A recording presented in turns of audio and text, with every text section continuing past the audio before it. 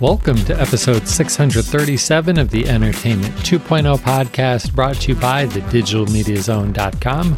I'm Josh Pollard, and this is the show that puts you in control of your favorite movies, music, shows, and games.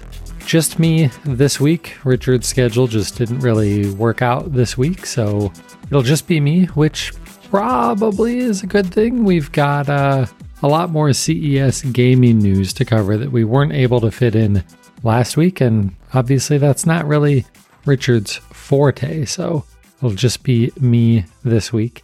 And so starting things, but we're not going to start with gaming news. We're going to start like usual with some video news, because we're also not going to do feedback this week. I think we got some, and I know I read some of it, but I couldn't find it quickly enough before the show tonight. So we'll cover all of the feedback of the last couple of episodes on the next one, hopefully with Richard too. So if you'd like to send us some email for a future episode, that email address is entertainment20@thedigitalmediazone.com, which is also the website, www.thedigitalmediazone.com, where you can find all of our shows, all of our other news, and of course, the show notes for this podcast. If you're watching on YouTube right now, click that like button, click the subscribe button so that you never miss an episode that we publish. So let's dig into the video news first. Really only one big story to talk about this week, and that is that Amazon has announced that they are investing in Diamond Sports Group. If you're not a sports fan, you might not know what Diamond Sports Group is, but this is the company that owns the Bally Sports regional sports networks. So I believe they're in about 13 different markets. I know for me, Bally is the regional sports provider for Detroit, I think also for Cleveland. And, so if you have cable TV, then you're watching Red Wings games and Tigers games and things like that on Bally Sports. They also have their own online streaming service, which of course is named Bally Plus, because plus means that's the online streaming service for the vast majority of content producers out there.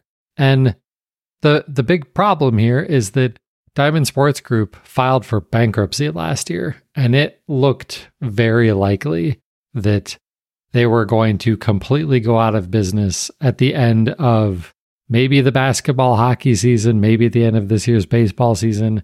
It did not look good that Bally Sports was going to be around for the long term. And so Amazon stepping in to be a minority investor potentially saves Diamond Sports Group and potentially saves Bally Sports as a whole, which in general is just a really good thing.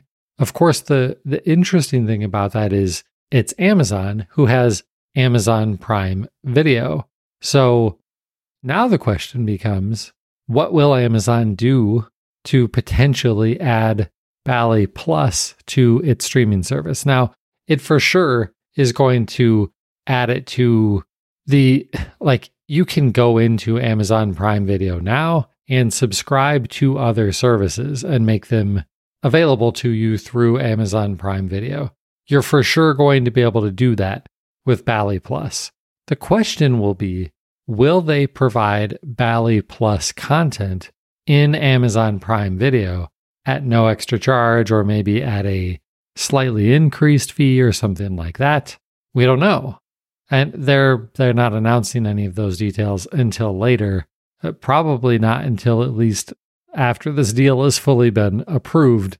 But right now, Bally Plus is $19.99 a month. When this service first launched, I asked the question, is this too expensive of a service? When we think about things like ESPN, and what ESPN Plus is not directly comparable to Bally Plus, because ESPN Plus is streaming content from all over the place. You of course get the NHL Power Play package, which is pretty much every out-of-market hockey game that you can watch that isn't on nationally televised broadcast, like on TNT or something like that. but it also has lots of college sports and MMA and like all sorts of other sports. With Bally Plus, you're buying it for just a market. So like I could buy it to watch all of the Detroit sports games, but that's kind of it. Like there's more to it, but it's not like I get to watch everything. I just get to watch a particular market's worth of shows. And that's why I've always thought that $20 a month for that seemed a little steep, but I know people who are subscribers to this. So, and it hasn't completely gone under or been canceled. So it's obviously working for some people, but it just seems like a lot for what you're getting there. So I will be very curious to see if Amazon Prime Video includes this at no additional charge in the future, or if they offer it at a discounted subscription amount if you're already an Amazon Prime Video subscriber. But we'll, as usual, have to wait and see what Amazon ends up announcing for their their investment in the Diamond Sports Group. Next up, we're going to jump into some audio news. Both of these are related to Google TV, and both also came out of CES announcements last week. So the first one, they announced that that fast pairing, Google Android fast pairing support is coming to the Chromecast with Google TV. And what's fast pairing? Well, fast pairing makes it incredibly easy and, well, fast to pair Bluetooth headphones with an Android device. And so adding this to your Chromecast with Google TV means that you can very quickly pair a set of Bluetooth headphones to your Chromecast, which we've talked about this a lot on the show in the past about there are all sorts of scenarios where someone might want to watch TV with headphones on, whether it's to not disturb other people who might be asleep in their house. Maybe you have hearing related maybe you're slightly hard of hearing and listening through headphones is easier for you. Like there's maybe you're on a treadmill or some other fitness equipment that's really loud, and so you can block out some of that extra noise. There's lots of situations where watching TV through headphones makes a ton of sense. Even if around here, watching with full surround sound and Dolby Atmos is the preferred way of watching most things, headphones can also give you a pretty good experience when that's required. And so having Google Fast Paired just makes it a whole lot easier to get your headphones paired with Google Chromecast. So that's one story for this. The other one, similar, is that Google TV, the same operating system used in that Chromecast device, is adding a new and fast way to switch your audio output device. So once you've paired your Bluetooth headphones with a Google TV device, now they're making it so that you can very quickly switch between the default output, which would probably be your TV speakers, or your Bluetooth headphones. While lots of TVs and other boxes support Bluetooth headphones, to switch your audio output device is typically many, many, many button clicks with your remote. A lot of times it's diving very deep into settings, menus, and stuff, and it's just not very accessible from just a layperson sort of perspective. Now, I'm regularly digging into these sorts of menus on my TV to mess with things, but I wouldn't expect the rest of my family to do that if they wanted to watch with headphones. So now it's just going to be in the quick settings menu. It should only be a couple of button taps on the remote, and you can switch between your audio output devices if you're using a Google TV. This is, of course, something that's got to be supported by the device, and I would expect this comes to the Chromecast with Google TV first, and then lots of the other devices, including TVs that have Google TV built right in, coming soon. So let's move on to the gaming segment. And this section was hard for me to whittle down because there's so much stuff that comes out of CES for gaming news. There, especially depending on how broad you want to go. There are gaming laptops, there are gaming monitors, there are new video cards that were announced. We're going to cover all of that, but not quite as at deep of a level as we normally would. So first off, let's talk about video cards. And we don't talk a ton about video cards around here because frankly, I'm never going to tell you that I'm an expert at video cards, but if you're building a gaming PC, this stuff matters. And both AMD and NVIDIA had new, pretty important announcements at CES. So on the NVIDIA side, it's not exactly a brand new generation of cards. All of these cards still start with a 4. They're still 4000 series cards, but they announced supers. So we have the 4070 Super, the 4080 Super. There's a 4070 Ti Super, I think. Like it's a little bit confusing between like which ones got super versions of the TIs and which ones didn't. The important thing to know here is these are even higher performing GPUs than the previous models, and they cost the same. So a 4070 Super is $599, which is basically what the price of the 4070 was when it launched, but it's better than the 4070. And in some cases, like the 4080 Super is actually $200 less expensive than the 4080 was when it launched. Now, maybe don't get too excited about that just yet if you haven't been paying super close attention to the GPU market over the last 3 or 4 years. This is still not a cheap video card. The 4080 Super is still $1,000 just for that card. But these are all basically better than the previous things that were available and are, for the most part, the same cost, or in the case of the 4080 Super, even less than what they were previously. So definitely worth checking out. Now, the other big announcement was from AMD, of course, NVIDIA's biggest competitor. And this is at the other end of the spectrum. They announced the 7600 XT. So similar to like the 4080 going to the 4080 Super, the 7600 XT is basically just a beefier version of the 7600 that's already been available. Now, these numbers can get really confusing. Like how do you compare the 7600 to one of these NVIDIA cards? So in this case, this is at the lower end of the spectrum.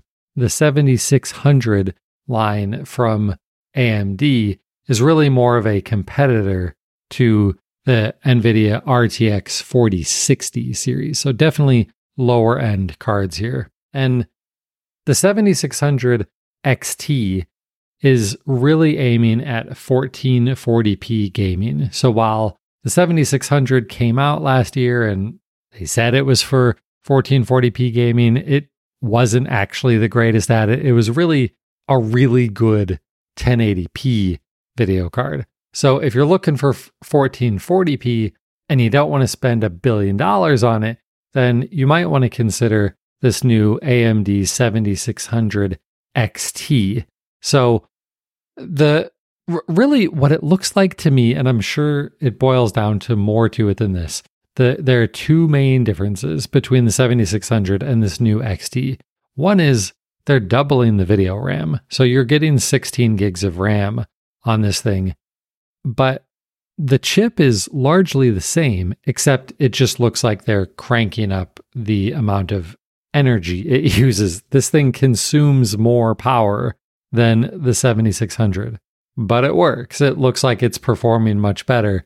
And their own testing, AMD's testing that is, against an RTX 4060 with 8 gigs of RAM also shows that it outperforms the RTX 4060. Now, that's AMD's own testing, so take that with a grain of salt. Let's wait and see. These things are launching January 24th, so sometime around then, we'll see third-party news outlets comparing these two cards head to head. But even still, they're comparing it to a 4060 with half the RAM. So that will have an impact on some of the numbers that it's able to produce. But we've got AMD's testing numbers, and basically across the board, the 7600 XT does outperform the 4060 8GB model. Now, I was talking about how expensive that RTX 4070, the 4080 Super was at $1,000. These are far more wallet friendly. The AMD 7600 XT GPU will be launching for $329, which is pretty much in line with what an RTX 4060 with 8 gigs of RAM would cost you. So we'll only have to wait a couple of weeks to find out how competitive this card actually is. But if you're looking at a slightly more budget-minded 1440p gaming PC, the 7600 XT from AMD looks like a really good option. Let's talk about gaming monitors now. So again, there were a ton of gaming monitors announced at CES. Not surprising at all. And I again, kind of like what we did last week, where we gave you one article to look at some of the best TVs last week. This week, I'm giving you one article to look at some of the best gaming monitors. This one is from Tom's Hardware, really one of the go-to places on the internet when it comes to computer hardware information. So we're going to cover 3 of their 5 because the other 2 were Samsung monitors that we talked about 2 episodes ago. So you can go back and listen to episode 635, which was actually our CES preview episode because Samsung announced theirs a couple of weeks prior to CES starting. So the 3, we're going to talk about 3 of them here. The first one, this one is bananas. It is the Acer Predator Z57. Why is it the 57? Because it is a 57-inch computer monitor. That's bigger than the average television now. So it's 57-inch ultra wide. And when they say ultra wide, they really mean it because the aspect ratio on this sucker is 32:9. Your average computer monitor or television is 16:9. So if you're trying to get an idea of what that looks like, imagine you had 2 28-inch 4K monitors and you put them next to each other.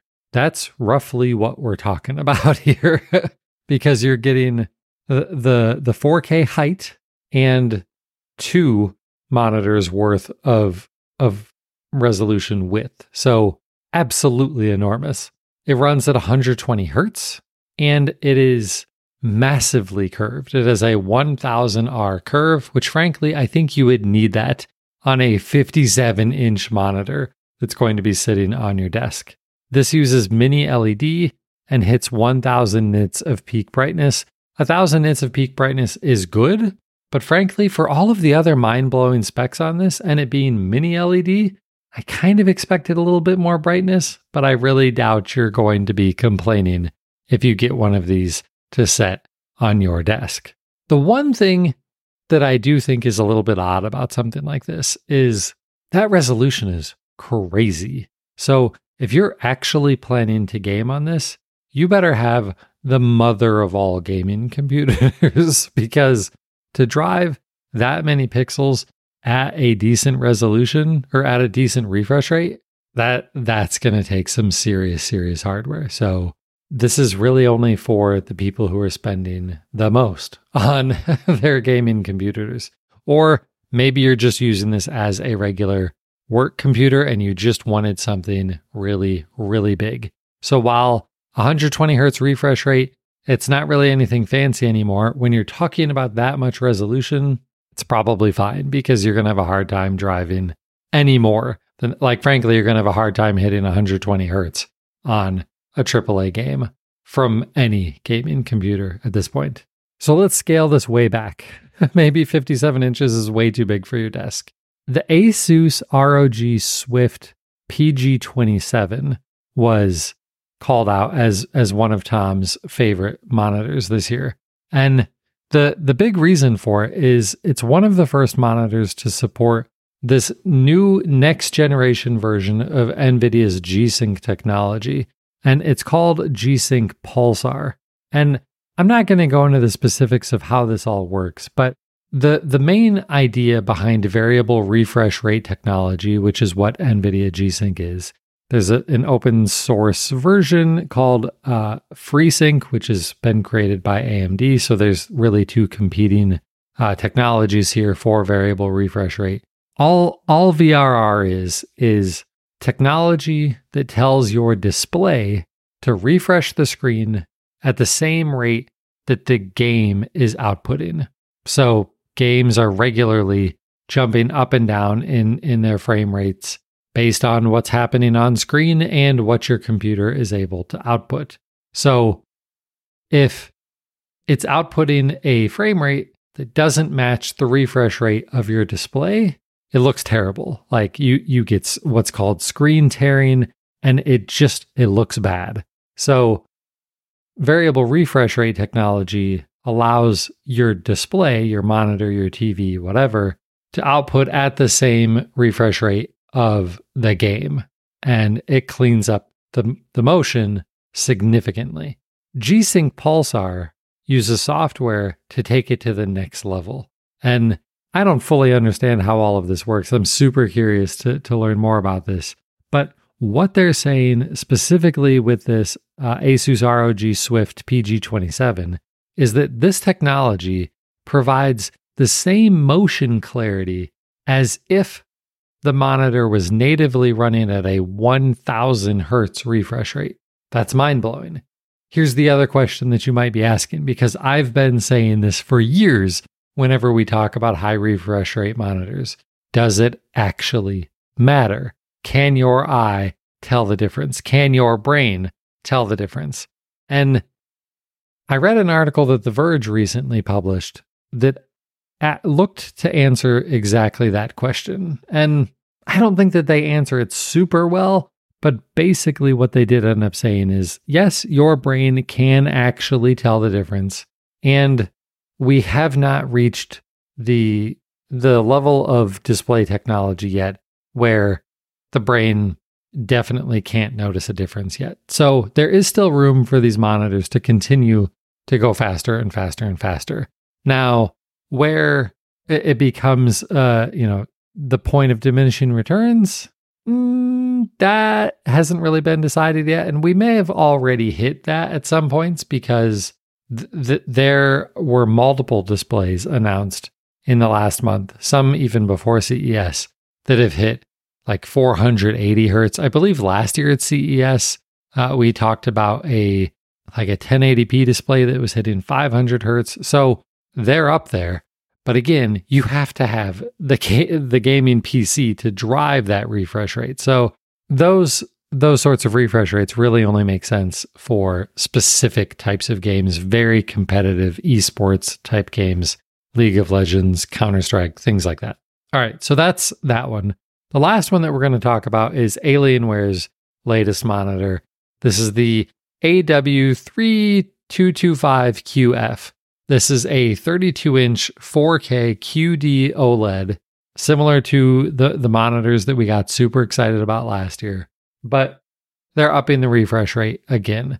So this is a QD OLED with a 240 hertz refresh rate, which is great and far more realistic than, 480 refresh rate and things like that. It also does 1000 nits of peak brightness, which is great out of an OLED, and hits 99% of the DCI P3 color gamut. So should be a pretty accurate monitor in terms of color reproduction too, if you're not just gaming. If you're doing work, video or image work on this monitor, it ought to do a pretty good job of supporting that too before you shut off work for the day and start gaming on this thing. Should be a beast. And Alienware is sticking with their warranties too. They're still providing a 3-year warranty against burn-in on these OLEDs. They're standing behind that idea that these quantum dot OLEDs won't suffer from burn-in, which has been the biggest concern with OLEDs from the beginning. So Alienware sticking with the technology, advancing it a little bit more for this year. All right, last round of hardware stuff in the gaming department from CES. And this time we're going to talk about laptops. I've read about a lot of laptops, a lot of them. I didn't really find a good article to share with you that like really breaks down the top 5 or the top 10 or anything like that. And in all of my reading of all of the different gaming laptops that were announced this year, frankly, most of them sounded like incremental upgrades. They're a little bit better than last year. You know, it's not like we have crazy new GPUs. You know, there's not a 5000 series NVIDIA chip to put in these things. Intel's new CPUs, they've got the 14th gen, they've got the Core Ultras, but none of them look to be dramatic steps forward for gaming. So I wasn't really blown away with many. But there was one gaming laptop in particular that most of the sites that I was reading were like, yep, this is the clear winner this year. And it's from Asus. It's the ROG Zephyrus G14. And this is, I mean, you could call this another incremental upgrade. The G14's been around for a few years. It's been one of the favorites of many publications for years, partly because it's good and partly because it's typically a lower cost option. These are pretty much always cheaper than like Razer Blade laptops and things like that, typically cheaper than Alienware, but still really good laptops.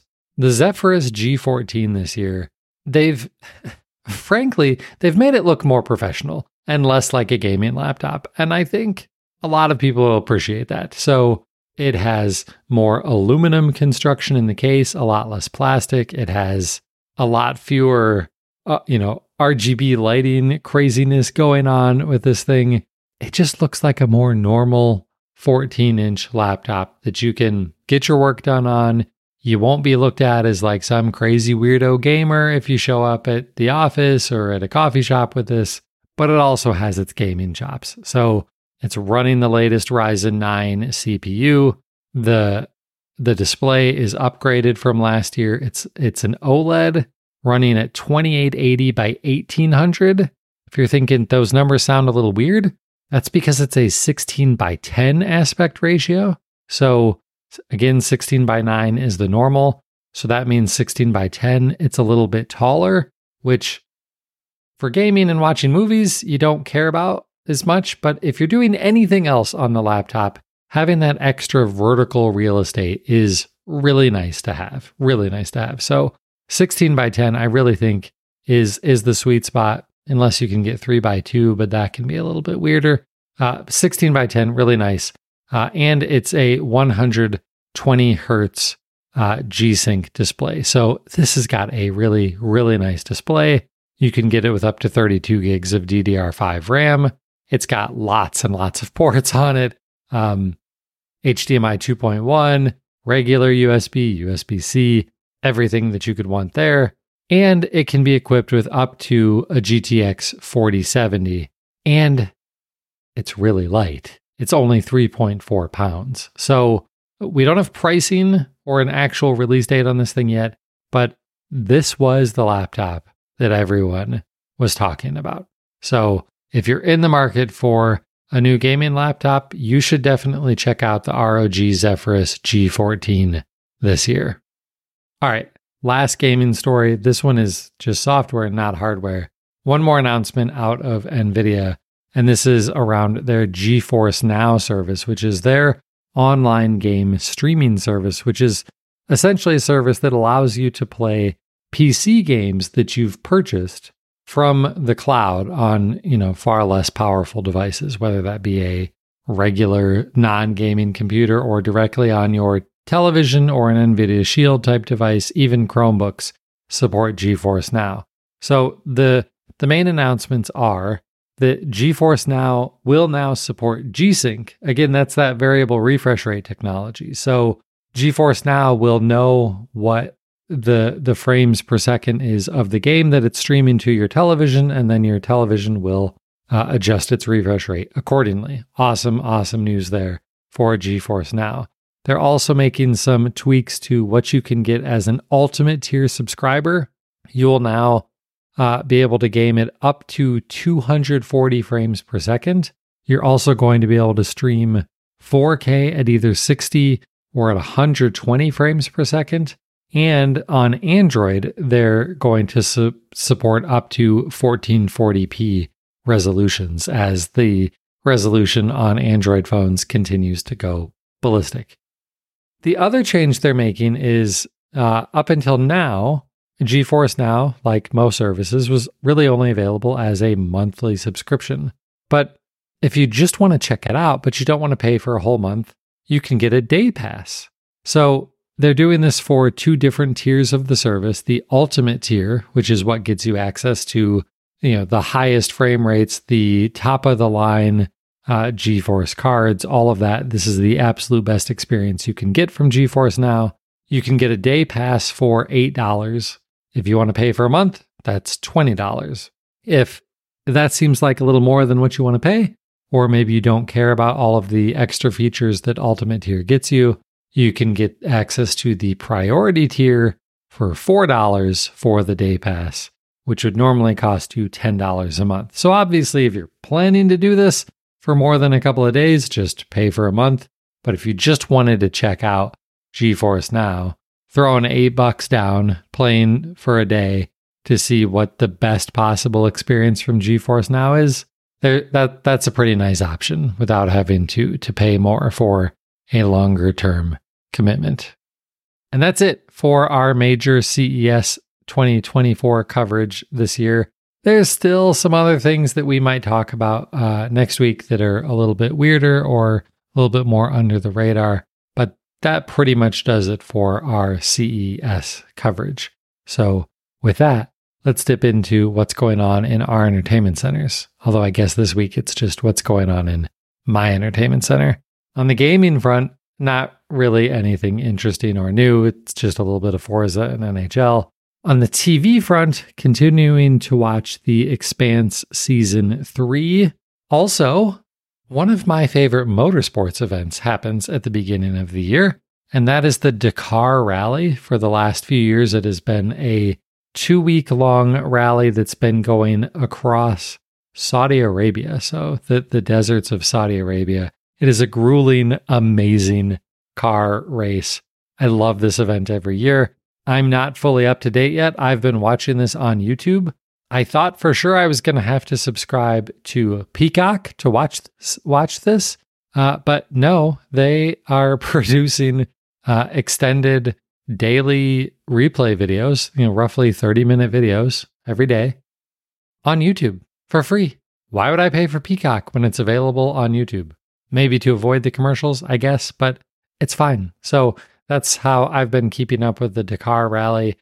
Fortunately, Dakar Rally is obscure enough that it's not like anybody's spoiling this for me, so it's okay that I am not up to date. In fact, I'm pretty sure the rally is over by now, but I'm still a few days behind. So if you're in the live chat and you know who wins, don't spoil it for me, please. And then lastly, football. My Detroit Lions. Last week I was talking about how I was celebrating that the Michigan Wolverines won the college football national championship. Now my NFL team, for the first time in 32 years, won a playoff game last week. I was so excited, so excited. They continue on. I like their chances this week too against the Tampa Bay Buccaneers. Let me tell you, it's just a great time to be a fan of football teams that come out of Southeast Michigan. It's great. Go Lions. Really looking forward to seeing them continue on in the playoffs. And then books. I think I talked about this one last week. A Court of Thorns and Roses by Sarah J. Maas.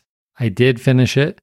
This one, again, was recommended by my wife. It is her favorite book series. This is fantasy. It is a series. I don't remember how many books, 5, 6, 7. I'm not sure exactly. This is the first one. It's where you should start. It's okay. Again, maybe kind of take this with a grain of salt because I'm not the biggest fantasy fan, but same author as the person who wrote A Throne of Glass. I really liked that series. This one, book one, is just okay. And Jen will admit that too. She's like, when I reread the series, I typically either skip book one entirely or start kind of near the end because it's a little bit of a slow build up and then it eventually gets good. I'm not going to say much more than that. If Jen wasn't the one telling me to read this and she wasn't telling me how much better this series gets, I would probably be done with it at this point. But this series has a huge following. So I'm going to continue it. We'll see how it goes. We'll see if I end up liking it more than Throne of Glass. I'm not sure that I will, but I'm going to give it a chance because it was good. It just wasn't as good as Throne of Glass. So again, that's called A Court of Thorns and Roses by Sarah J. Maas. All right, well, that's it for that segment 2. If you'd like to get a hold of us for next week, you can do that in a bunch of different ways. Of course, leave comments on the website or on the YouTube feed if you're watching there, and make sure you've clicked that subscribe button if you're watching on YouTube. You can also get a hold of us on social. The website and me are on Twitter still, at Josh Pollard and at DigiMediaZone on Twitter. Richard is on Mastodon at Richard Gunther. I'm over there too, but not posting nearly as frequently over there. And I'm at Josh Pollard there. We record this show live most of the time on Twitch, and it's typically going to be Wednesday nights around 8:30 p.m. Eastern for the next couple of months. Follow us well, you can follow us on Twitch once you get here, and then Twitch will notify you once we're going live. But if you follow us on socials, we typically post there also ahead of time to give you a little bit of notice for how you should be spending your Wednesday evening, watching Entertainment 2.0. But that's going to do it for episode 636. I'm Josh Pollard. Thanks for listening to Entertainment 2.0. Adios.